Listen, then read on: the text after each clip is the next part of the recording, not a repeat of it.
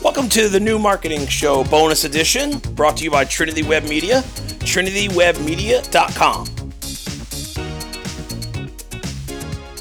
Hey everyone, welcome to another episode of the New Marketing Show bonus edition, the marketing podcast where we talk about how effective web development and digital marketing solve business problems. Today I want to talk real quickly about contract, web, and digital marketing providers.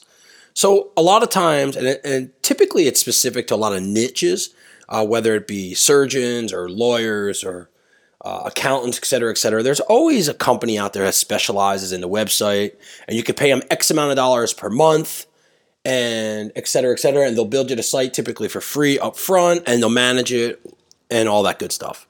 The one thing that I want you to make sure that when you're reading the contract and you're getting into business with them is you need to understand two things. One, how to get out of the contract, and two, who owns your domain. So typically, whoever registers your domain owns your domain and is in charge of the domain.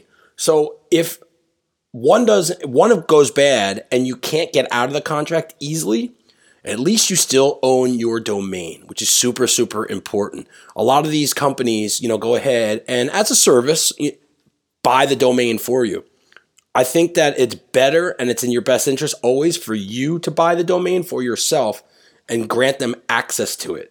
That way, should anything go wrong and you want to get out of the contract and you want to move to a new service provider, you have access to your domain and it's not a hostage situation. We're dealing with some situations right now in our business where, some clients are being held hostage by some of these companies, and it's extremely difficult to get back what we need. So read the contract, understand how to get out, understand what you're paying for, and make sure you own your own domain. Hey, thanks for listening. Hope everybody's having a great holiday season out there thus far. And please rate, review, subscribe to our show on iTunes, Spotify, iHeartRadio, all that good stuff. Take care.